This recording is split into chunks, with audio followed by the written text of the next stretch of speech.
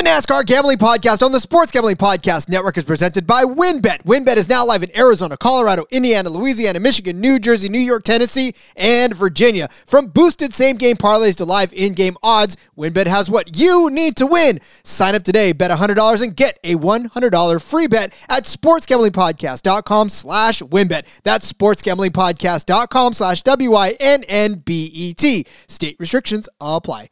We're also brought to you by our mini helmet contest. The SGP mini helmets are now in the store, and we're giving one away for free. Just go to sportsgamblingpodcast.com/helmet. That's sportsgamblingpodcast.com/helmet. And football bingo is back. This time for the NFL Christmas Day slate. It's free to play, and every bingo gets a $100 SGPN gift card. Just go ask Cody. Exclusively on the SGPN app. Driver, start your engine!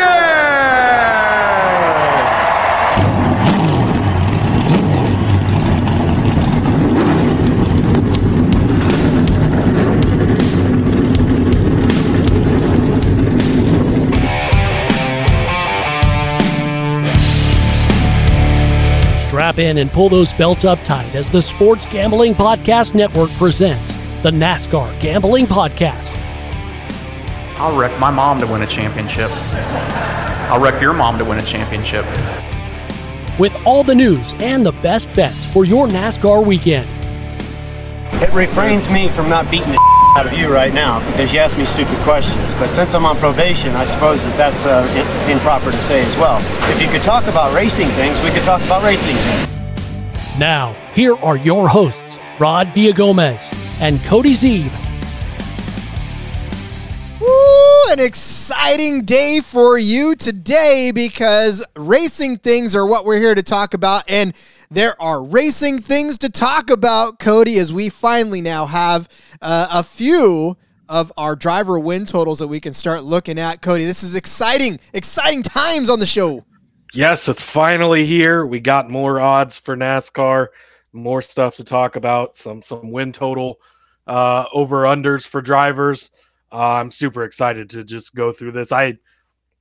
Full transparency, I've not even looked at the list. I noticed that it was there, but I didn't look at what anybody's numbers were because I want to go through it and react in real time on the show and see where that takes us. It's so beautiful in that Cody wants the raw reaction. This is what you get on this show. You get raw reactions and just absolutely gut reactions to this because anybody can sit there and study for 16 hours and overanalyze things.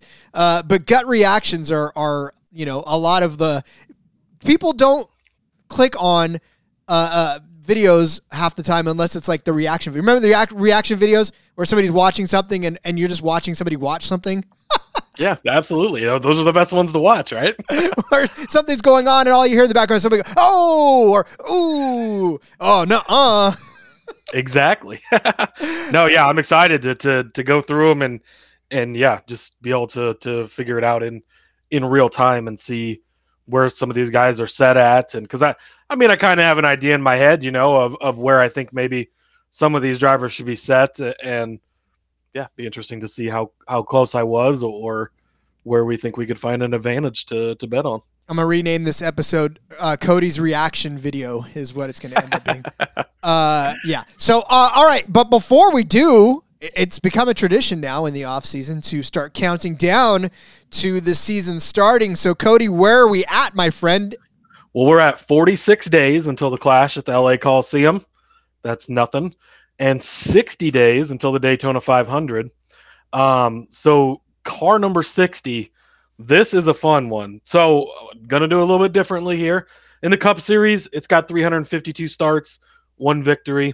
But I'm going to focus on the Xfinity Series for the number 60 because the number 60 in the Xfinity Series is absolutely legendary.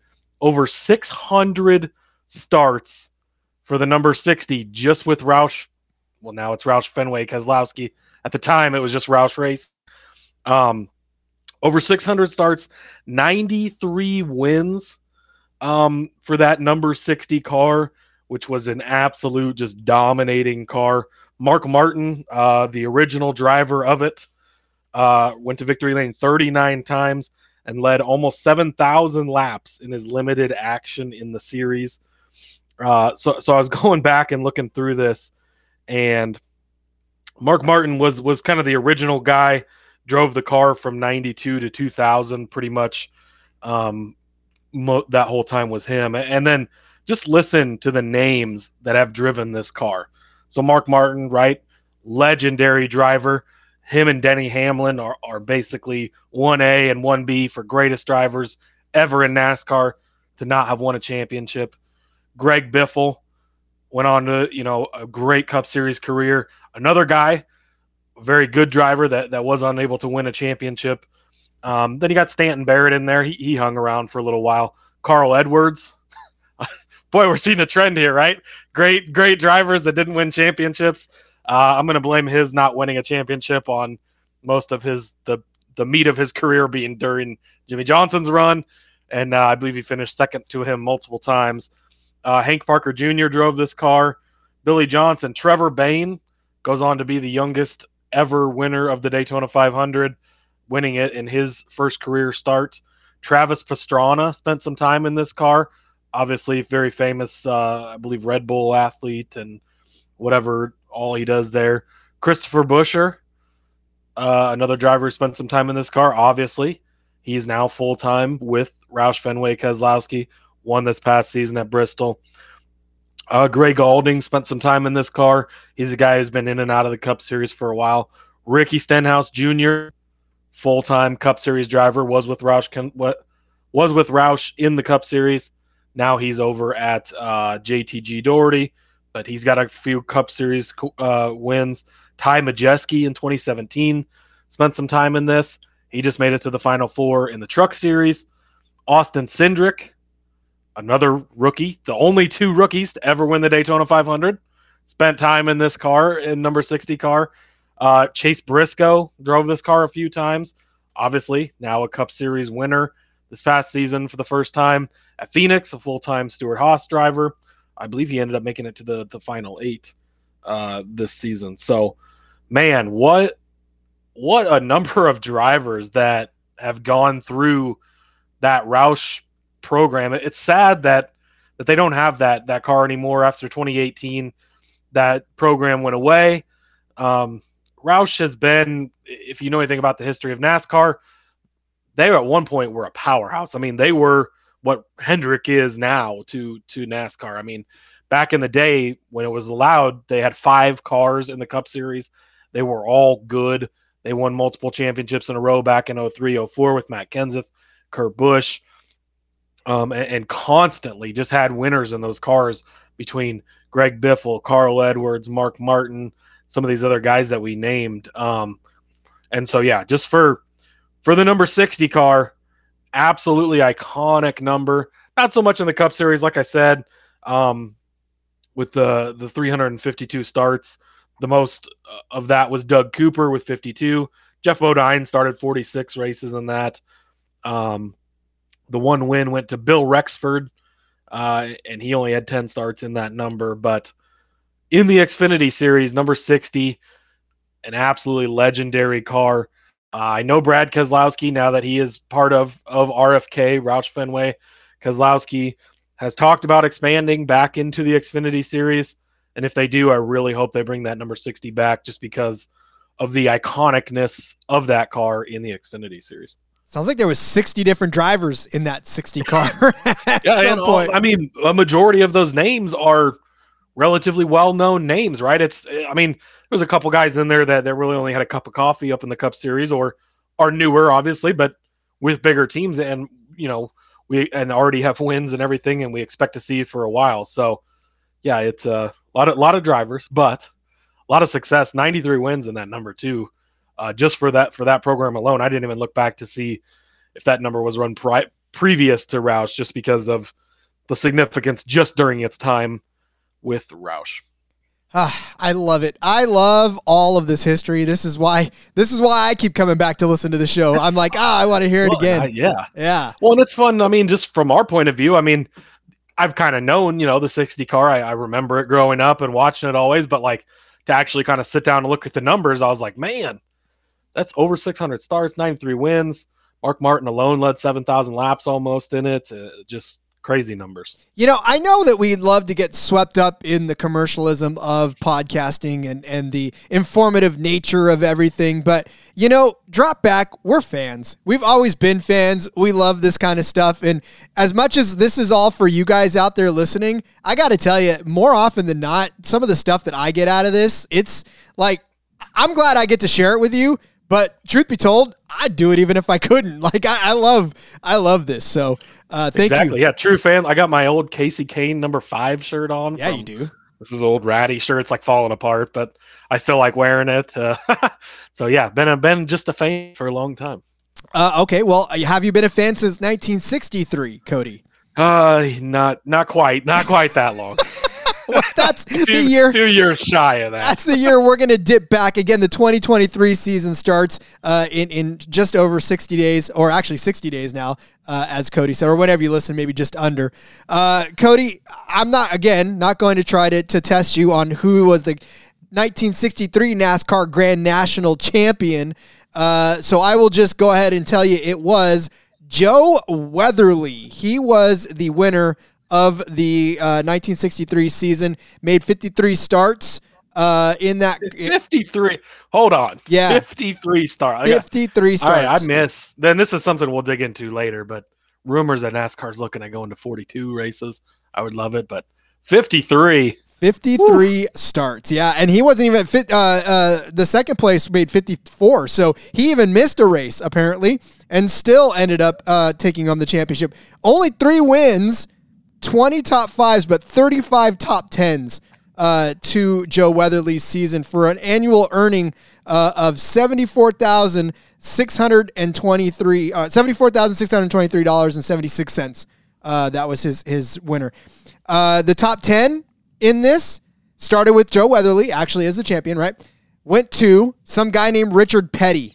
What happened to that guy? I don't know. But with Weatherly finished with 33,398 points. Richard Petty, a close second, I say, 31,170 points. He made 54 starts.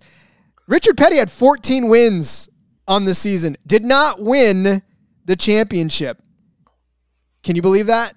That's crazy. It's what a time that was when it was so different then than it is now, where guys didn't go to every race and they were all over the place and you ran multiple races at same tracks, and 14 wins in a season. That's incredible. And he didn't even win the championship. Did not even win the championship. So rounding out the top 10, it was Joe Weatherly in first, Richard Petty in second, Fred Lorenzen in third, Ned Jarrett in fourth, Fireball Roberts in fifth, Jimmy Pardue in sixth. I know, right? Daryl Deinger in seventh, David Pearson in eighth, Rex White in ninth, and Tiny Lund in 10th. But here's the most interesting part about Joe Weatherly's championship. He drove for 9 different team owners in that 63 season. Wow, can you figure out the owners' championship points in that season? I don't know that. Think about the musical chairs we had this season with trying to score some owners' points and race for, what'd you say, 9 different owners? 9 different team owners. He primarily raced for a team owned by Bud Moore, but he only entered select major events for that. So definitely, he was one of those drivers that Bud Moore had him for a few of the big races. So he had to fill out the rest of his starts with different cars. He basically was a champion, but drove for he was a mercenary, a right, NASCAR mercenary. Whoever's got a ride open, I'll jump in and that's, hey, we've seen a few guys jump around and drive different car numbers for different teams throughout the year to do that and be the champion. That's pretty impressive. That was a pretty loaded top 10 too. A lot of those names are pretty legendary names of guys that were very pioneering in the sport and really cemented their names in history. Fred Lorenzen, $122,587.28 was his earning. He was the only one in 6 digits that year. So, and he was third place. Crazy. That's boy, we might need to break out the calculator and see what that translates to today. Probably not what they're making these days, but quite a bit for then, at least. Not even a little, but interesting though to have a guy. I mean, we talk about guys filling in here and there, right? And being a contract driver in certain areas, but unheard of to drive for 9 different owners and just sort of like showing up at a garage one day saying, "Hey, by the way, I'd like to race in your car this weekend." You imagine if like Kyle Larson doesn't have a contract and he like shows up one week in a Hendrick car and just wins, and then like the next week it's a Penske car, and then he jumps over into a Toyota for Gibbs and win. I mean, he's the type of driver who could do that, right? But to be able to jump into different cars, I mean, with the Petties and stuff, it was Richard and his brother Maurice was building the engines for him, and they kind of had their own program down, and this guy's just jumping in anybody and everybody's car, or whoever's got a car for him, and beats Richard in the points. Pretty crazy. Makes me wonder if they knew. If they were just like, what? Who's that in the car today? Oh, that's Weatherly. Oh, okay, yeah. Cool. Yeah, you think it's hard to keep track now, where they switch up the sponsorships and you got the Gibbs guys where they switch DeWalt from the 20 where it's always at to the 18, and you're like, oh, it's confusing. Keep track of what number Weatherly's in this week, right? Well, and the most impressive part about it is that he only won 3 races in the entire, but he had a better average finish in the higher. Well, he had higher finish than did Petty, or not Petty. Who was it? Second Petty place. It was Petty. Yeah, Richard Petty.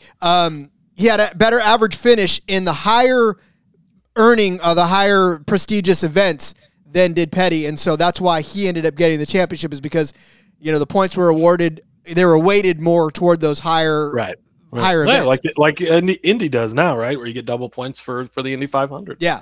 So that was exactly it. He had better finishes when it mattered versus Petty, and that's why he only won 3 races. But Petty had like a 17th place average, and Weatherly had an 8th place average. It's just it's crazy.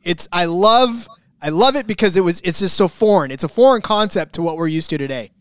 Yeah, it's crazy how much the sport has changed and shifted since those days, and to look back on it is a lot of fun. Yeah, it really is. All right, well, we're done looking back. We're going to go ahead and look forward to the future. Let's take a quick break, and when we come back, we're going to look at some win totals for some of these drivers that are driving today, and guaranteed they're not going to drive for 9 different team owners. I guarantee you that. So we'll be right back.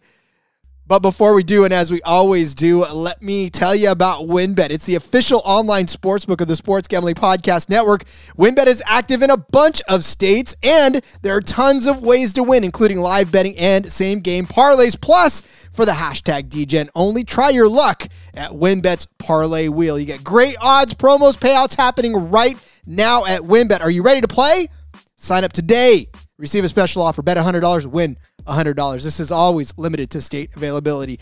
So much to choose from, and all you have to do is head over to sportsgamblingpodcast.com/WynnBET so they know that we sent you. That's sportsgamblingpodcast.com/WYNNBET to claim your free bet today.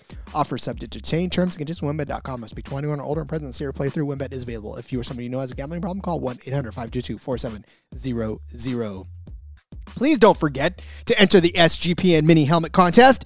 Go to sportsgamblingpodcast.com/helmet to enter. That's sportsgamblingpodcast.com/helmet, just like the band. Football bingo is back, this time for the NFL Christmas Day slate. Free to play, and every bingo gets a $100 SGPN gift card. It is exclusively on the SGPN app. Cody, you are a past SGPN bingo winner, am I right? That is correct. I did enter. That's the nice thing about this company. We're still allowed to enter the contests, right? And with this one, you can have unlimited winners. So I'm not taking away a prize from anybody else, but I did enter Thanksgiving, the bingo, and it's pretty cool. They're randomly generated bingo cards like anything else.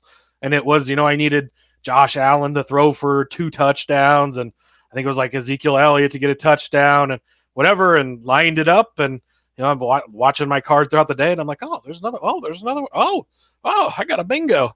And then, $100, just PayPal'd it right over to me. And then $100 for the merch store as well. And found some pretty neat stuff over there. So good time. Definitely go enter, because it's just no skill required. You don't have to make any picks. Just a random bingo card, and if you win, you win. Well, I know I will be doing that because I want a stocking stuffer in the form of some sort of SGP merch. I cannot wait for all of mine to come. I just placed my order. I'm getting some good stuff. I got a mail delivery yesterday with some stuff in there. I placed another order and got some old-fashioned football shirts. Mine's coming. I got a hoodie for my wife. Lots of fun stuff in there. So let's do that merch store. Oof, we talked about it before, but we could easily spend our entire SGP paychecks over there if we're not careful. Who said I didn't already? You're welcome, Ryan and Sean and Ryan. They give it to us, and we just give it right back. Yeah, we just hand it right back to them. Take my money, please. All right, let's take a look at some of these win totals. Look around; they're out there. We want you to start looking because I think there's a couple of them that we can kind of jump on a little early. So, Cody, why don't we just go ahead and start right at the top? I see the first one listed right now as Kevin Harvick. His win total is set at 1.5 with the juiced under at -150, and the over is at +120. Initial reactions, Cody, to Kevin Harvick, 1.5 wins. Where are we? What are we looking at?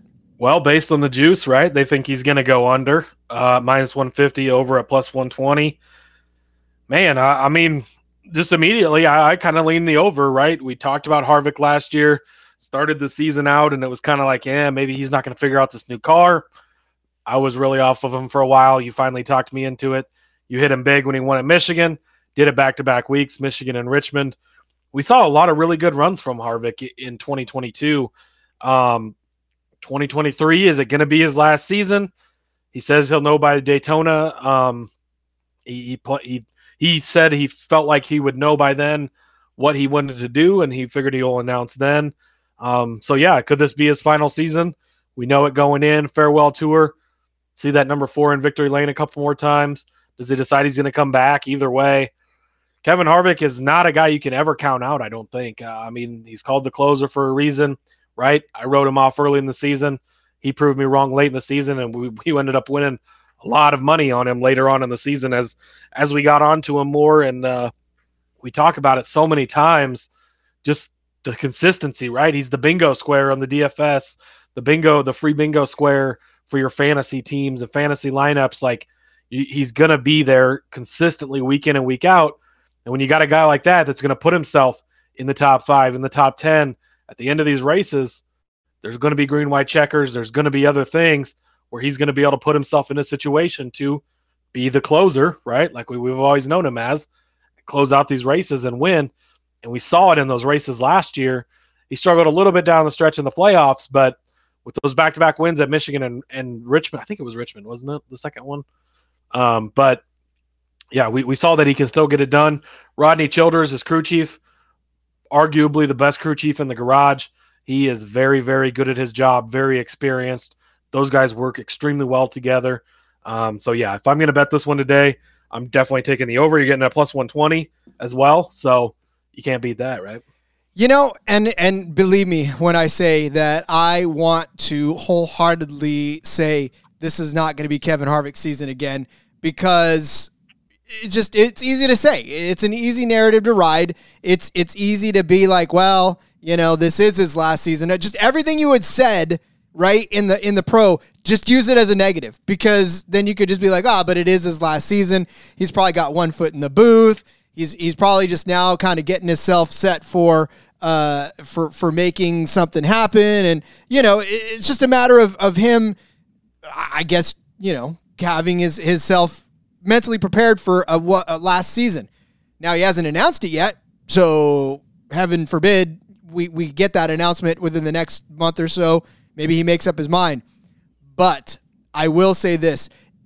We saw how so difficult it was to repeat as a winner last season. Even though several drivers did it, it still felt like it was tough, because Ross Chastain comes out, rips off a couple of wins, and then doesn't win again.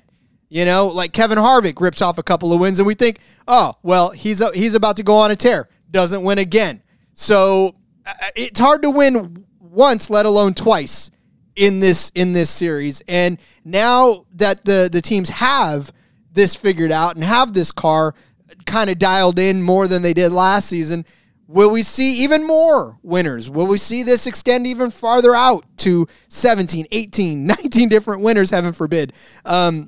It's such a weird season now because it feels like we have more unknowns this year because everybody's got it figured out than we did last year when nobody had it figured out. So, but all that to say, Cody, I'm going to lean with you on the over. I like plus 120. I like 2 wins for Kevin Harvick. It still feels like a trap.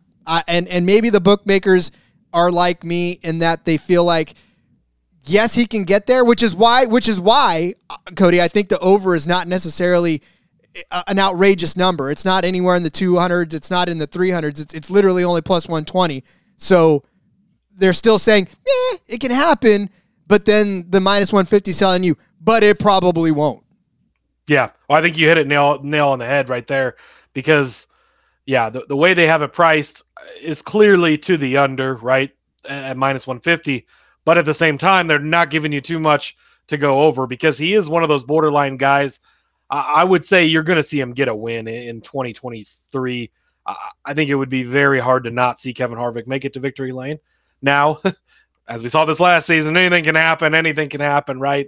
We saw guys like Ryan Blaney, Martin Truex Jr., who you would have thought going into the season, for sure these guys are going to get wins.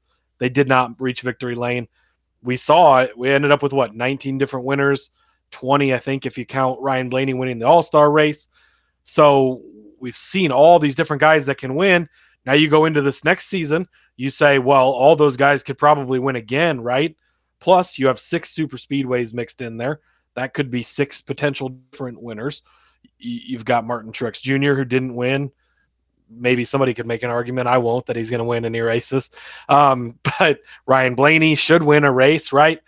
You've got guys like Ty Gibbs coming up into the series. You think maybe he's going to win something. And so, man, it's hard because you could make an argument, a legit argument, for probably 25 different drivers to win a race in 2023, right? Are we going to see that many winners? I highly doubt it. Are we going to see 19 again? I don't think we will. That was such an outlier for what we've seen. But this new car, the level playing field, maybe it gets there again. I don't see that happening. I think we're going to see some regression back towards the cream of the crop rising to the top. We're going to see the big money teams and all their resources and all their money is going to create more of an advantage the more time they have with this car. So I think that's going to shrink, but I think that helps Kevin Harvick's case. Less winners gives him more of a chance for more wins because he's still one of the top tier drivers on a top tier team. Well, you said something about Martin Truex Jr. and his quasi-retirement. Let's move down the list to Mr. Martin Truex Jr. His win total, Cody, is set at the same as Kevin Harvick. No, are you kidding me? Oh, my goodness. 1.5 race wins for Martin Truex Jr. And get this, his juice is to the over. Minus 155 for over 1.5, plus 125 for under 1.5 for a man that did not win a race in 2022 rather. All of a sudden, his win total is set at the same as a guy who won 2 races, looked way better than Martin Truex Jr. And yet here we are talking about Martin Truex Jr. to win 2 races in a season when potentially he probably won't even make it the whole way through. Who knows? Oh, as I look at it, he's listed by one of his teammates. Maybe we can talk about this guy next, because between the two of them, I will put my entire 401k on the under of both of these guys' wins. 1.5 race. Are you kidding? I would have took the under on a half a race. So under 1.5 at plus money, plus 125. Whew. I cannot. I'm driving to Iowa tomorrow. Place this bet. Are you kidding? Why? What makes you think he's going to win? Did he really even come that close to winning one race this year? The closest, he basically bailed out of a bunch of races just because of. Look. Granted, I will say that there was sparks of him doing well, but those quickly went away in the same race half the time. And I guess maybe I'll make the opposite argument when we get to Ryan Blaney, but yes, there was a few times throughout the season where he had good cars, right? Where it seemed like he dominated almost parts of the race, and then something would go wrong. Maybe he just couldn't catch a break. But I'm just so far out on Martin Truex Jr. that there is nothing appealing about him to me anymore. I think he's checked out. I think he's only back because he brings sponsorship with him. I think that Bass Pro money is something that Gibbs wanted. They wanted one more season with him, with Kyle Busch leaving the fold, right? You can't lose both of those big name veterans and champions of the sport in the same season. But yeah, completely out on Martin Truex Jr. I would have taken his under at half win. I don't think he's going to visit victory lane at all. I think this is going to be his final season. I think he hangs it up and walks off into the sunset after 2023 without reaching victory lane. Well, no wins, 4 top 5s, 15 top 10s last season, an average start of 15.3, average finish of 14.9, so he wasn't even finishing much higher than he started, and 5 DNFs all season long. You say 4 top 5s? 4 top 5 finishes, yes. So they think he's going to go from 4 top 5s to turning 2 of those into wins? I mean, why? He had a 4th place finish at Richmond, a 5th place at Talladega, and then a 4th place finish at Loudon, and a 5th place finish at Kansas. And that was the extent to which his top 5s. Also, where's he at in the pecking order for Gibbs, right? So you have Denny Hamlin, who's one of the top drivers in the sport right now. He's at the top of his game, right? You have Christopher Bell, who's young, not as young as everybody thinks he is. He's actually older than like Chase Elliott. He's 27, but he's still a young guy. Made the Final Four this past season, right? He ended up winning, I think, 3 races throughout the season. So he's, kind of up and comer. He's long-term project for Gibbs and long-term driver. You got the grandson stepping up, right? Ty Gibbs, he's coming into the fold.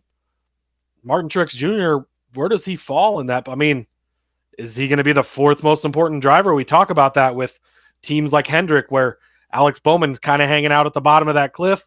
Yeah, he'll snag a win or here or there, but he's not getting the same thing as Chase Elliott, as Kyle Larson, week in and week out, right? You look at Stuart Haas, Cole Custer, always just kind of been at the bottom of that rung. Yeah, Kevin Harvick's great at the top, but when you're spreading those resources out over 4 cars, where does Martin Truex Jr. fall in the Gibbs lineup of drivers? He's at least 3rd. I'm going to say he's probably 4th, right? I would have to agree with you as far as he's probably the bottom right now. Because, again, he's the one that's hanging on and probably not going to be there. Yeah, he's halfway out the door already. Yeah. Right? We already refer to him as retired. So he just has to officially do it now, right? Yeah. I mean, look, with you, I'm with you on the under. There's just no way. I can't. And honestly, an under at plus money right now for this, you got to swoop on this now before they wake up. And again, it's not like it's priced ridiculously out over the roof at plus 125, but plus money is plus money, and for a bet that's pretty much sure to cash. To get this at plus money is crazy. I would understand putting the line at 1.5 if you're going to juice the under, but to juice the overall 1.5, that makes no sense at all to me. This I'm going to guess again. I haven't looked through all of these. This is going to be one of my favorites on the board easily. Oh, for sure. So, yeah, let's lock in that under 1.5 at plus 125 for Martin Truex Jr. Let's move on to the guy you just talked about, Christopher Bell. He is set at 1.5. His over is juiced at minus 150. His under is at plus 120. Christopher Bell last season, 3 wins, 12 top 5s, 20 top 10s. Average start of 10.1, average finish of 13.8, 6 DNFs. But, of course, his miraculous playoff performances where he won at Charlotte on the road course, sign gate. Yeah, cardboard gate. And then won again at Martinsville before finishing 10th at Phoenix. A disappointing day to end the season. But, again, Christopher Bell, you just talked about it, how much better and how much more the Gibbs organization probably values him over a guy like Martin Truex Jr. But to see that the over is juiced at minus 150 here at 1.5, that makes more sense. Yeah, I think that this is probably the one that's set just about right. Yeah. This is a tough one. I don't know which way to go on this because like we just talked about with Gibbs, their driver lineup is changing. A lot's changing over there. Obviously, Kyle Busch out the door. Ty Gibbs is in the door now. It's going to be interesting to see where they just place their priorities at. And I don't know, with Christopher Bell reaching the Final Four this past season, that should be a positive sign for him, right? He should do good going forward. You think that he's going to be around long term with them. He's kind of going to be an anchor for that team. 1.5 wins. I could see it, but I could see him not getting there too. I'm struggling with this one. I don't really know. I'm kind of interested to see what you think on this one, because I don't really know which way to lean on this. Well, for me, it's a little bit of taking what he learned last season toward the end of it, because again, it did look like he put together a pretty decent back half of the season, and especially the last over the playoff run, right? I mean, you had to win or had to get a good finish to move on. He did. Okay. So both those last 2 wins, he had to win to get in. Yeah. And he did. So that's what I'm saying. So, I mean, back against the wall, he got 2 wins. What's to say he can't do that again? It may take him all season to hit this prop, but I have a feeling that they set this right. I do think that he's going to at least get 2 wins, because Christopher Bell is one of those sneaky guys that, it's not sexy to cheer for him every week. It's not sexy to bet on him every season, but by hook or by crook, if I can steal phrases from other famous people, he'll get you there. And again, at -150, is it too expensive for me to pay this? I mean, like you say, Cody, you only pay the juice if you lose, but I don't know. I don't know that this will come down before the season starts or as we get closer to the season. So this may be your best opportunity to take him at 1.5, because it may not stay this way much longer. Yeah, I think there's a pretty solid case to be made for him winning more than 1.5. You got 6 road courses. He's good at road courses. He won at I think it was the Daytona road course a couple seasons ago. Obviously, one of his wins was at the Charlotte Roval. Did he earn that one? Probably not so much. But again, if you take the checkered flag, you're the winner, so you give it to him, right? But so he's proven he can do it on those. You got 6 of those, although the road course field is getting crowded with drivers who are good at it. It's not like it was a few years ago where Elliott and Truex just won out all of them. But so that has shifted for sure.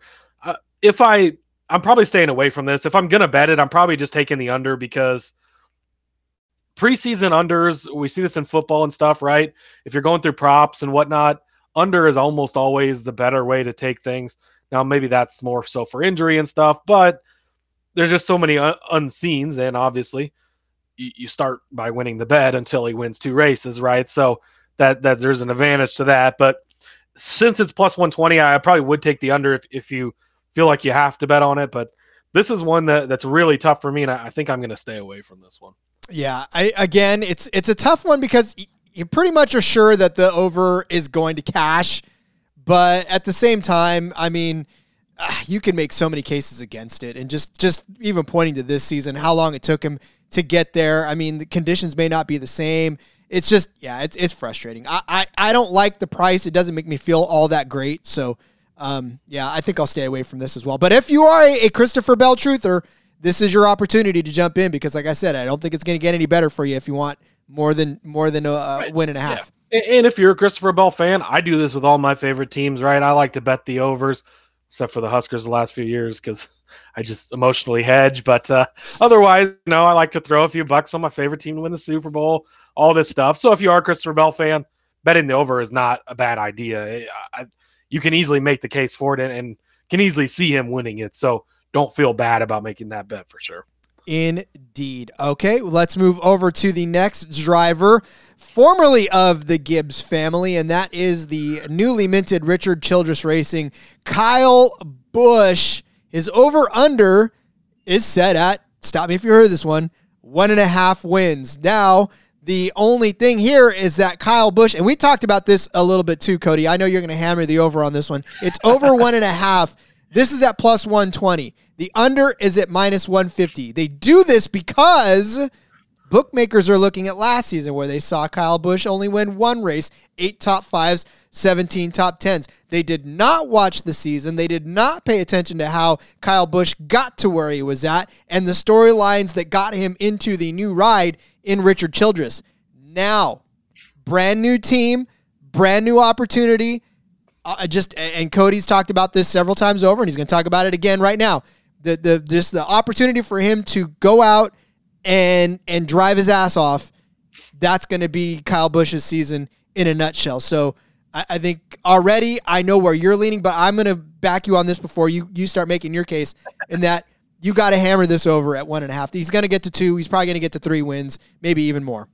You know me so well, Rod, don't you? I mean, you know. But I have not been a huge Kyle Busch fan over the years, really. I don't mind the guy. Actually, I've started to kind of like him a little more lately, just as you kind of get to know him a little more behind the scenes with his family and whatnot. But I love me some Kyle Busch this year so much. We talked about it when we did the Daytona 500 show, right? He's 18-1, 20-1, something like that. Already placed the bet on him to win the Daytona 500. I've got an article coming out about Daytona 500 odds. Again, heaped more praise on him there. We talked about it in the championship episode where we were looking at the championship odds. I had an article out also with championship odds, and I heaped more praise on him there. I love me some Kyle Busch this year. You're getting it at plus money. I can see the case for the under, right? He only won 1 race last year, and back to guys who necessarily didn't deserve to win the races, right? He won Bristol Dirt where he was 3rd place on the last lap until the first 2 guys wrecked out and he snuck into the win, right? So the case can be made for the under, right? And you say, well, he's leaving Joe Gibbs, the big powerhouse, right? He's going to lowly Richard Childress. But that number 8 car won 3 races last year. 2 of those were road courses. Kyle Busch probably not going to win a road course, but we've talked about it. I've talked about it to nauseum, but Kyle Busch is going to bring a rejuvenated everything to that Richard Childress team. I think we're going to see it big time. I think he is out to prove everybody that he can still do it. He can do it wherever he's at, whatever car he's in. You want him to go Joe Weatherly and race for 9 different drive owners, he'll do it, and he'll win in those cars. He has got something to prove. He's going to prove something. Over 1.5. This is very, very easy bet for me to make. So initially, plus 120. Yeah, plus 120. So initially, though, what did you think? I mean, when you were thinking about win totals and you were trying to figure out yourself where you thought they would be, did you think it would be this low? Yeah, I would say this is probably where I thought it would be, just because he only won 1 last year, because of the uncertainty of him switching to RCR. And it seems like, from what I've seen and heard and read, a lot of people aren't big on him going to RCR, and they think it's a downgrade, and I don't view it that way. I think he's going to come out and win the Daytona 500. The only thing that's missing from his illustrious resume, right? He's the winningest driver in NASCAR history across the top 3 series. He's got over 200 series wins in the top 3 series. He's got multiple championships in the Cup Series. He just doesn't have that Daytona 500 win. I think he comes out and right away, and then the storyline immediately is going to be, holy shit, Kyle Busch and RCR equipment. Watch out. I just think this is Kyle Busch's season, and I could see, and I've already bet it, Kyle Busch winning the championship at the end of this season. I think Kyle Busch, man, I wish we could get alternate lines, right? I would bet Kyle Busch over 4 wins, over 4.5 even, if I could get it. I think we set Kyle Busch in victory lane a minimum of 3 times this year, but I think he could win 5 or 6 races. Woo! I'm gonna clip that. We're coming back to that one. Timestamp 40 some up. Okay, I'm gonna clip that one. That one's going on. That one's going on the fridge right there, buddy. All right. Well, so listen. Obviously, Kyle Busch is going to be the topic of many, many conversations to come over the next bet of the season. So I like that at plus money. Again, over 1.5. Kind of a no-brainer. Doesn't even have to win 4 or 5. He just has to win 2, which is well within his realm of possibility. So I like that. All right, let's move over to some Hendrick drivers now, and we'll talk about Alex Bowman. I don't want to say that they got lazy. Bookmakers did, but I guess with the amount of winners that were last season, I guess just all 1.5. I guess the number 1.5 just sort of stuck in their. They're just like, listen, everybody's at 1.5. Let's just figure out where to juice this damn thing. But Alex Bowman set at 1.5. His over is juiced at minus 150. His under at plus 120. So initially, you look at Alex Bowman and look, I love I love the 48 car. I do. In fact, it holds a special place in my heart. But it has not been the same since Jimmy's left. And it certainly is not the same since Alex Bowman has taken over as far as what he's been able to do with it. Last season, he did get in the victory lane, which, got him into the playoffs. But he had 4 top 5s, 12 top 10s. And down the stretch was just terrible for Alex Bowman. The last 3 races, 32nd at Bristol, 29th at Fort Worth, and 34th at Phoenix. Just a horrendous back end of the run there for Bowman in that 48 car. Look, 1.5 is perfect for him because I just don't think he's going to get 2 wins this season at all. I think that one was enough for him, and that was in Las Vegas early in the season, right? That was where he just sort of dominated, and he was good in the beginning half of the season. Tons of top 5s, a couple of top 10s, or tons of top 10s, a couple of top 5s. But after that, the second half of that season, he fell off. And I mean, I hate to say it, but in the stable of Hendrick, you want to talk about ranking drivers. Obviously, it goes Elliott Larson or Larson Elliott, depending on interchangeable. Top, yeah, and then Byron and then Bowman. Yeah, I think that I just mentioned a minute ago, but I think he's clearly the 4th guy in that stable. Give me the under on this, and to be juiced to the under, I guess maybe you're juicing the over because he races for Hendrick. Okay. But no, absolutely give me the under on this. I think it's mispriced. Plus 120. Love Alex Bowman. Love the 48 car. He's going through a crew chief change, right? Greg Ives retires. Blake Harris is coming in. Blake Harris had a lot of success with Michael McDowell in the 34 last season. Yes, but crew chief changes, we've seen it before. They're hit and miss, but a lot of times it takes these guys a while to figure each other out, figure out how to talk to each other, figure all this other stuff out. And I do not see this. He can do it, of course. He's in Hendrick equipment. We've seen him win some races. It seems like he pops up and wins the most random races half the time. But, yeah, no thank you. I'll definitely take the under on this. Again, juiced up at plus money.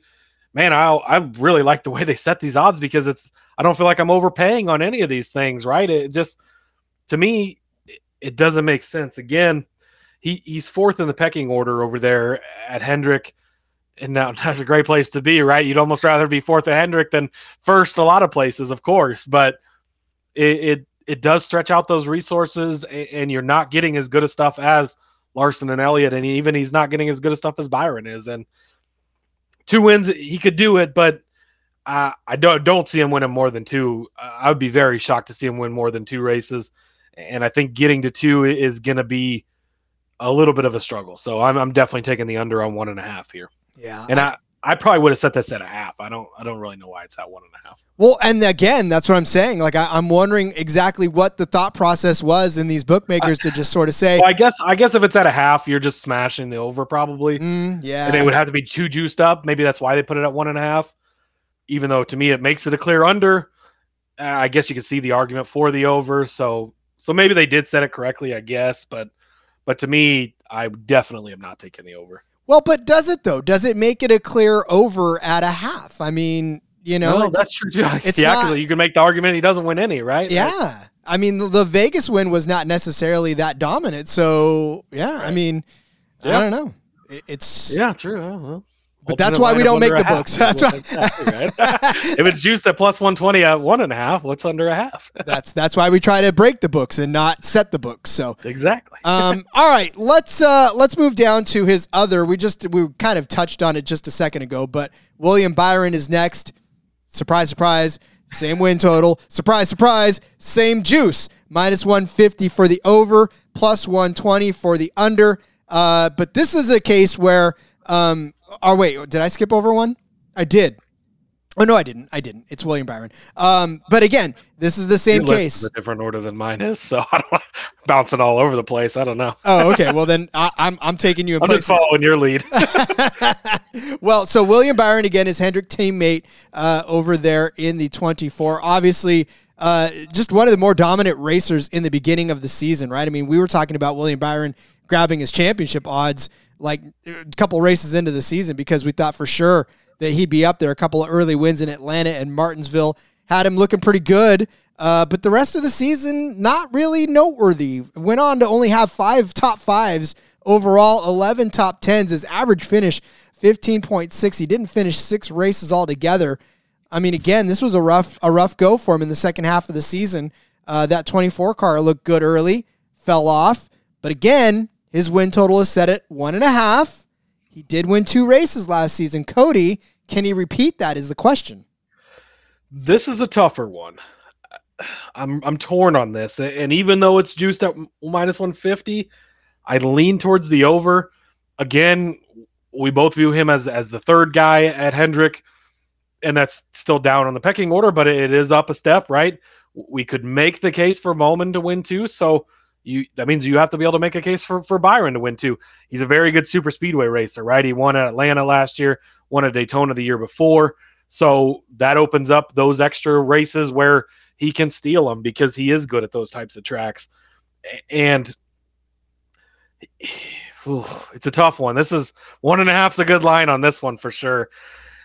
I don't love laying minus 50 juice on it, but I'm going to. I think that we see William Byron get to victory lane twice again in 2023. He's an up-and-coming driver still, a very young guy, but he's done a very good job there, and he's gotten wins. I mean, at the beginning of the season, after the first 5 races last year, you could have made the argument he was going to, one of the best drivers in the new car right off the bat. Like, wow, look at the way he came out of the gate, just, guns a-blazing, and it fell off from there. And maybe they've got some stuff they need to learn, but I was impressed with the way he started. And so, yeah, I think, again, not when I'm running to the window to place either direction, but if I'm going to, I think I'll go over, even though it is minus 150. Such an interesting dynamic, though, in that Hendrick garage. When you look at the top couple of drivers, obviously Elliott and Larson are just kings, right? And then Bowman and Byron are great drivers in their own right, but you never think about them in the same breath as the other two, right? And it didn't feel like that when it was Jimmy and Jeff in the garage, because there was always guys like Casey Kane, even Kyle Busch for a little bit, right? And then when Dale Earnhardt came over and, all these guys were circling through, they were all still like big name drivers in their own right. And it wasn't as if there was this giant tier drop off between the top 2 and the bottom 2. Yeah, it does seem, it almost seems like 2 different teams over there, right? You got Hendrick Team A and Hendrick Team B, and it's very clear. I mean, even at Gibbs, especially last year with the lineup they had, I mean, you could make an argument that they're all pretty close. Yeah, Denny and Kyle, you're going to put a step above, but Bell ends up having the better season, and Truex is a former champion and has done it before too. So you could kind of make the argument. You go over to like Stewart-Haas, yeah, Kevin Harvick's the top of the tier. You probably got Chase Briscoe next, and then it's the other guys. But at Hendrick, it's so very clearly, I mean, Elliott and Larson, right? They're the favorites to win the championship. Both are tied at the top of the board. When we get to their win totals, we get away from the 1.5 stuff, right? Because 1.5 would be a no-brainer. You just smash the over no matter what the juice is. But their win totals are bigger, and for a good reason, because they are the top 2 guys. And like we talked about, interchangeable at the top, right? I wouldn't say that one is necessarily bigger than the other one. And they're both champions. They won back-to-back in 20 and 21. They've got that experience, and they are just top of the sport right now as far as drivers go. And then it's like, well, here's William Byron and Alex Bowman. And again, right, 3rd place at Hendrick, better than 1st place a lot of other places. But when you're comparing it to the top tier guys there, it is such a massive drop-off. It's a weird dynamic over there. In box number 1, you've got 3rd place at Hendrick. In box number 2, you've got top car at Ware Racing. Who are you picking?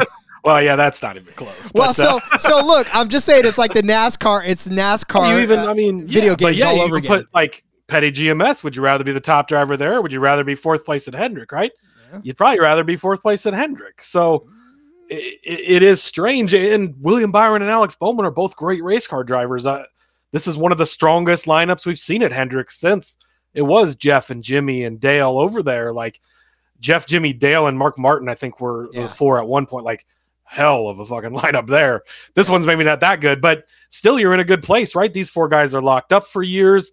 This is going to be the Hendrick lineup going forward for the foreseeable future. So they're in a good place. It is just crazy the tier drop off that there is between the top two and the bottom two drivers. Well, we'll ask Jimmy Johnson about the petty GMS, whether he'd rather be over there or at we need over under wins on Jimmy Johnson. Oh my God! Please, somebody give me those. Yeah, I would take the under, but and just a note too. I guess we probably should mention this top, but it does specify they must run all the scheduled races, and points races only count. So. Yeah. You win the Clash, you win the duels, you win the All-Star. Those don't count towards the win total. No, they do not. Just the 36 points races. All right. So would you rather be the fourth car at Hendrick or the first car at Trackhouse? That, my friend. That is a tough one. That is a tough one because we move to Ross Chastain. Hey, Cody, tell me, what do you think that the total is at this one? Okay, because I have not looked, but I'm going to guess 1.5. You are correct, sir. Oh, 1.5. Wow. This is a hard game. Ross Chastain's win total at 1.5. The over on this one is juiced at 150. So obviously the books are like, okay, we're giving you this low number, but we're going to juice it to the point where we already know that we know that it's probably going to go over. Under is plus 120 for the same total, obviously.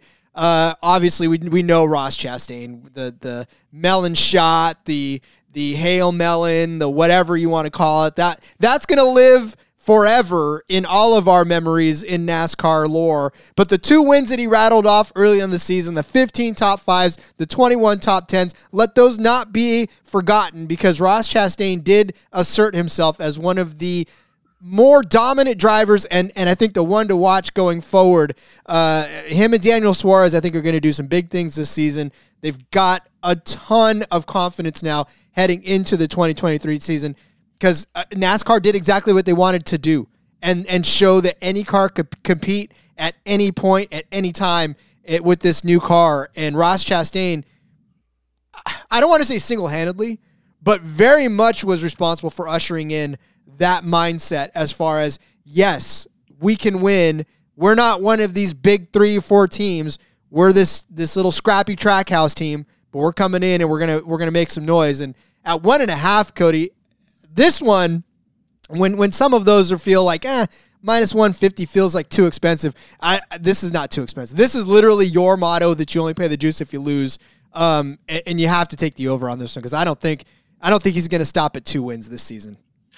Did you say 15 top 5s? I said 15 top 5s. So you have guys that got 4 top 5s over the season that have the same line, juiced the same way. That to me is crazy. Now, I don't necessarily think that I'm not as sold on over 1.5 as you are as just a smash option. My argument against it would be he only won 2 races last year, and they were both earlier in the season, right? And then as dominant as he seemed, there was a drop-off for a while. Obviously, the crazy Martinsville finish, he gets the Final Four. He finishes second in the point standings. But is Trackhouse, are they going to continue to take this big step forward like they already have? Or are we going to see that regress a little? I don't want to say that we're going to see it regress because of what we saw them do this past season, right? 3 wins in only their second season in the Cup Series to make the Final Four with Ross Chastain. Obviously, we all know about the past, and we know that he was close. I mean, 15 top 5s is impressive. Second to only Chase Elliott, he had the most consistent season easily of anybody in the field, right? And so I do think you have to lean the over, but at the same time, you have to think that the books are factoring in that people are going to smash the over, right? Because it feels trappy to me because anybody that's not a NASCAR fan, if they look at the odds, they're going to be like, oh, Ross Chastain, I saw the way that guy drives. I'm taking this, right? That's my only hesitation. It almost seems like it should be set at 2.5, right? Maybe. And so that makes you feel like, well, yeah, I got to lay the 1.5, right? But then we know in the past when you do stuff like that, it's like, oh, this is the obvious one, right? And then you're like, wow, how'd the books know that Aaron Rodgers was going to throw for 229 yards and not 229 and a half? No, I'm not still bitter about that from last week, but really, they set the line at 229 and a half. I take the over, and he throws for 229. How jeez. Anyways, that's another topic for another day. But I do agree with you. I think you have to go over. I'm still sort of hesitant. I guess I'm not as sold as you are on it. Well, look, and most of my arguments come from not just the fact that he won early in the season, but I mean the way he finished last season. Yeah, obviously that Hale mail-in at Martinsville was just historic. I mean, you can't even. I don't know if there's a word that really adequately describes exactly what it is. But before that, he was second place at Vegas, second place at Homestead. Then he follows up with a third place at Phoenix. Like, it wasn't as if he was finishing off the season in 30th position, in 20th position. Like, he was up there at the front every single race. And look, we know that he'll go balls out to even finish fourth.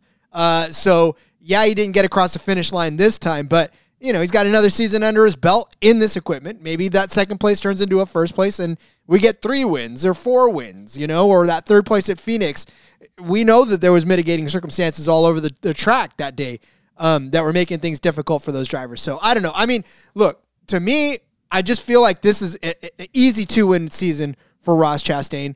Above that, I don't know. Again, it's difficult to predict 3 wins unless we're talking about maybe Kyle Busch or, other guys like that, like we've been predicting. But for a guy like Ross Chastain, I think 2 wins, I think that's doable for him. Yeah, and I mean, it goes in his favor, right? He wanted a road course. He's good at those. You got 6 of those. He wanted a super speedway. He's good at those. You got 6 of those. That's 12 very good opportunities to win right there that not necessarily everybody in the field has, right? Because we know there's a lot of guys who can't win at road courses. There's a lot of guys who can't, Kyle Larson, win at super speedways. So it just it does open up the opportunities. 15 top 5s. That's what really just stands out to me, how consistently he was up front, right? And maybe the feud with Denny and everything got in his head for a little bit. That's why we kind of saw him fade away a little bit at some point, and it was like, we can't touch him even. And maybe he doesn't have that this next year, and that goes away. Obviously, Denny never really repaid him, and that came back to bite him at Martinsville. But yeah, I think you got to go over. It scares me a little, but again, gun to my head, I got to pick one right now. I'm going to take the over with you. Maybe the payback was just the mental infliction that he was going to pay him back at some point, right? I mean, maybe it was like, I'm going to get you, and you're always looking over your shoulder. Always looking over your shoulder. Yeah, that's, hey, and maybe it worked for a little while, right? Well, so How I Met Your Mother. You ever watch that show? I have not. Okay, so there is, for those of you who have, you guys know what I'm talking about when I talk about the slap bet, where there's a slap bet that's made or there's a bet that's made and the payment is a slap. And so the slap can come anywhere, anytime, and could happen at any place. So, but there was there was like, the slap is coming, right? And the guy knew it was coming. And all day long, he was like, bracing for it. Every time the guy would reach for a thing of beans, it was always like, So, that's kind of, I think, what happened, where Denny was like, I'm going to get you. And Ross was always like, is this the time? Is this? No. Yep. Similar thing with my daughter. We did it earlier. She's doing something, and I scared her. And then I walk up behind her again, and she's like jumpy, like, and I go, what's the matter? She goes, I thought you were going to scare me. And I'm like, I'm not going to scare you when you're expecting it. And then every time I walk by, she's looking back like, is he going to get me this time? And then you wait until she's not looking, and then you get her again, right? That's what Denny Hamlin did to Ross Chastain all last season. He's like, I got you. He's like, no, you don't. All right, let's move on to a driver you are intimately familiar with, and that is your favorite man, one Chase Elliott. His over-under is set at 3.5. Cody, I said something other than 1. His over-under is set at 3. There's something besides 1.5? I know. I don't know. This time they were like, no, it can't be 1.5. You got to put it higher. So they're 3.5. Juiced over at -130. Under is at +100. I mean, look, we already know your philosophy on Elliott. You got to look back at what he did last season just to be utterly impressed. 5 wins, 12 top 10s. 12 top 5s, 20 top 10s. But his average finish was only 12.5. That's what's frustrating, is because he had 5 wins, and we talked about consistency down the stretch and everything, but it just, parts of his season unraveled, And then, of course, cardboard gate happened, all that other good stuff. But, at this 3.5, Cody, do you see a path to 4 for Chase Elliott this season? Okay, so he wins 5 last season, right? So already you're well over 3.5. Let's look back at Indy Road Course. Second place going into the green, white, checkered, gets dumped by the Daniel Suarez, Ryan Blaney, whatever the hell happened there. Had a chance to win that. Maybe he didn't get that one, but he was going to be pretty close, right? Let's go to Watkins Glen. Dumped by Kyle Larson on the restart as he's leading the race. Green, white, checkered at the end of the race. So that's potentially 6 and 7 wins, right? Now let's go to cardboard gate. I mean, the Charlotte Roval, where he's obliterating the field, Max Verstappen style. Cardboard's on the track for 50 laps. They decide they want to throw a stupid caution late, and he gets screwed out of it. Now we're up to 8 wins. Okay, Road America. Let's go there. He dominates that race, and Tyler Reddick runs him down at the end and passes him with a couple laps to go. But had that race been a couple laps shorter, that's 9 wins already. So Elliott could have easily had 9 wins, and we're talking about a Kyle Larson type of season from the season before, right? First season in this new car, he showed up, he did well. He gets 5 wins, and what's he known as? The road course king. He didn't win any of the 6 road courses, although I just laid out the case he should have won 3 of them, right? And you go back to Sonoma, maybe he should have won there too, where he was leading, and then he had a pit road penalty, got screwed, stuck in the back, and Daniel Suarez goes on to win. So multiple times where you can make cases, he could have won up to 10 races like Kyle Larson. We'd be talking a lot differently than we are about him now anyways. But 3.5 to me is way too low. Obviously, now I am a Chase Elliott fan. We've disclosed that before, right? I grew up a Bill Elliott fan, love Chase as well. So I'm going to lean towards the over anyways, but I still feel like we just talked about it, right? He's the championship favorite, co-favorite with Kyle Larson to win the title. He won the title 2 seasons ago, won the regular season championship last year. All the stage wins, all everything else, racked up all those points and pointed it despite a horrible playoffs where he didn't do well, although he should have won a race at the Roval. But other than that, like, he still pointed his way in at the Final Four, even though he didn't really earn it in the playoffs because of the regular season he had. I don't see how he's going to take a step back from that, right? He's at the top of his game right now. He's a young up-and-coming driver still, despite being a champion. He's only in his 6th, 7th season now, and he's gotten the results. He's proved he's at the top of the board, championship favorite for a reason. It's set all the way up at 3.5 for a reason, and 5 last year, potentially could have won up to 10. I see him blowing this out of the water. To me, I feel like it should have been set higher. I would have thought he would be 4.5 even because he won 5 last year. So, and only -130 on the over. Again, and he can win road courses, right? We got 6 of those. Now, I know he didn't win any last year, but 6 chances to win those. Super speedways. He won at Atlanta. I think he won at Talladega as well. So he can win on those as well. Again, that's the 12 opportunities we talked about earlier. And he's good other places too, right? And we know Hendrick. We just talked about it. They're one of the best teams, if not the best team in the garage. So, yeah, for me, 3.5, this is an easy one. I'll smash the over on Chase Elliott there. Well, and you sort of alluded to it just a second ago where it's like the over is at -130. So it wasn't even like they felt as strongly about it as they felt about the over 1.5 for a guy like Ross Chastain. I mean, they were like, yeah, he's probably going to end up doing it, but maybe he won't. And I think you have made the perfect point just overall in the fact that Chase Elliott probably has a better path to 4 than does a guy like Martin Truex has a path to 2. So it's crazy to say that, but I mean, I absolutely agree that there's no way I don't see Chase Elliott winning anything less than 5 again. I mean, in last season, it was a matter of he got screwed out of a lot of different opportunities, yes, which took it away from him. So for Chase Elliott, I mean, this number doesn't scare me a lot. It's crazy to say that, but it really doesn't. I like him to win at least 4. So go ahead and book that now. because it makes me wonder when we do this in about 2 more weeks and more books start to come out with their win totals as far as what we're going to see and the line movement and try to figure out whether or not other books are going to adjust and say, hey, maybe this is a little too low, or maybe this is too juiced, or maybe we need to set the line even higher. Yeah, I agree with you.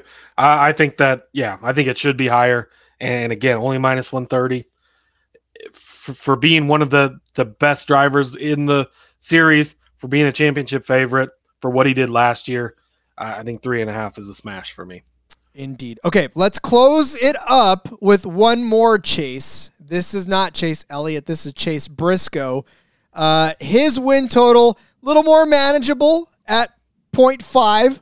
So we're just expecting Chase Briscoe to get... There's not a 1 in front of that? There's not a 1 in front of that. They used up all the 1s on Chases before, Elliott's before. They were like, we've used up all of our numbers. We gotta conserve numbers here.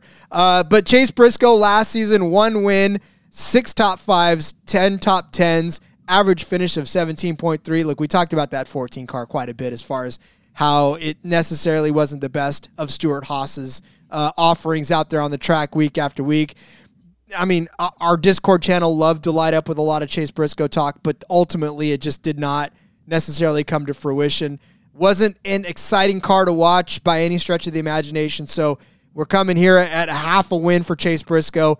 The over is juiced at minus 145. The under is at plus 115, which actually surprises me because they really are expecting Chase Briscoe to get a win this season. But my question to you, Cody, he won at Phoenix early in the spring and disappeared for the rest of the season.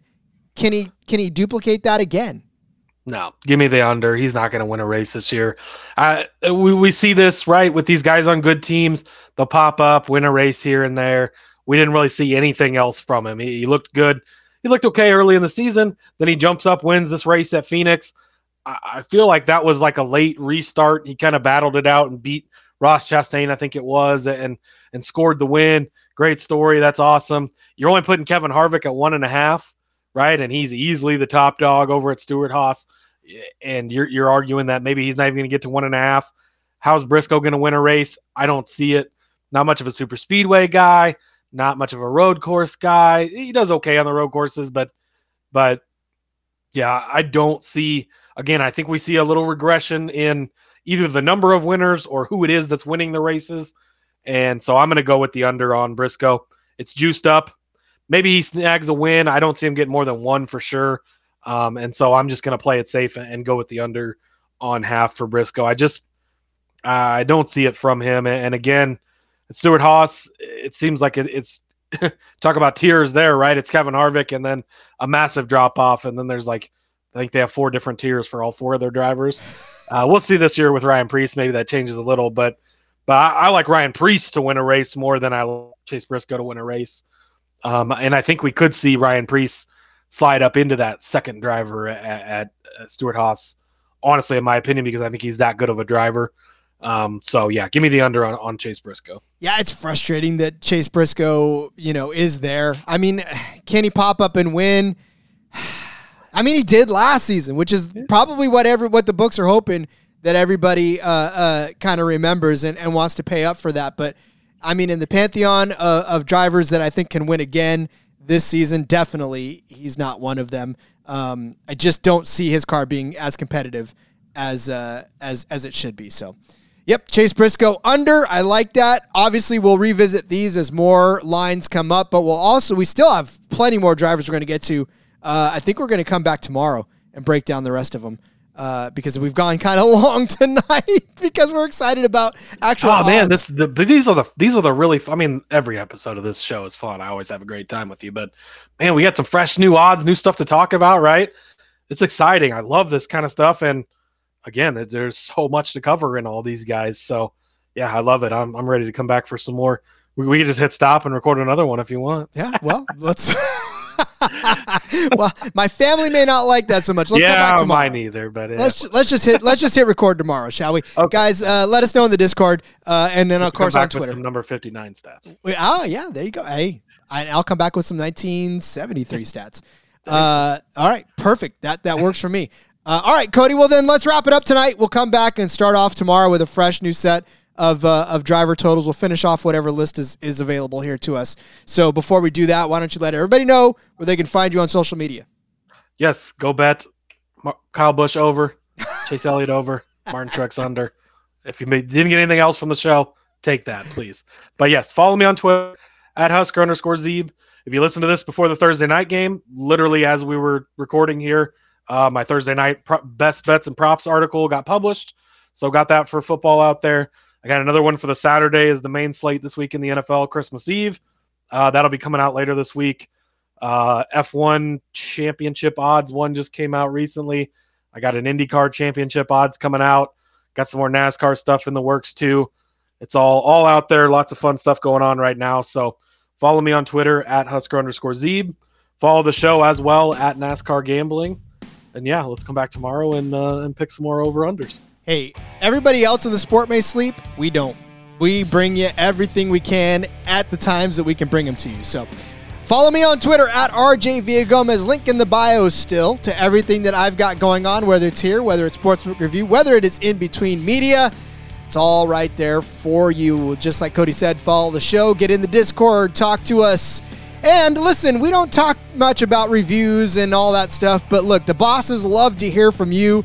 We love to hear from you, but we already hear from you all the time. The bosses want to hear from you, so leave a review, leave us a rating and all that stuff on your favorite podcast catcher. Let us know how we're doing. Let the bosses know, more importantly, how we're doing as we ramp up to season 2. I mean, even, I don't know. Can we consider seasons? Whatever. Anyways, yeah, leave us a review. Tell us how we're doing. We'd love to hear from you. The bosses love to hear from you. Until then, ladies and gentlemen, we're going to come back tomorrow with the rest of these drivers and break down their win totals for you. So until then, let's go racing and let it ride.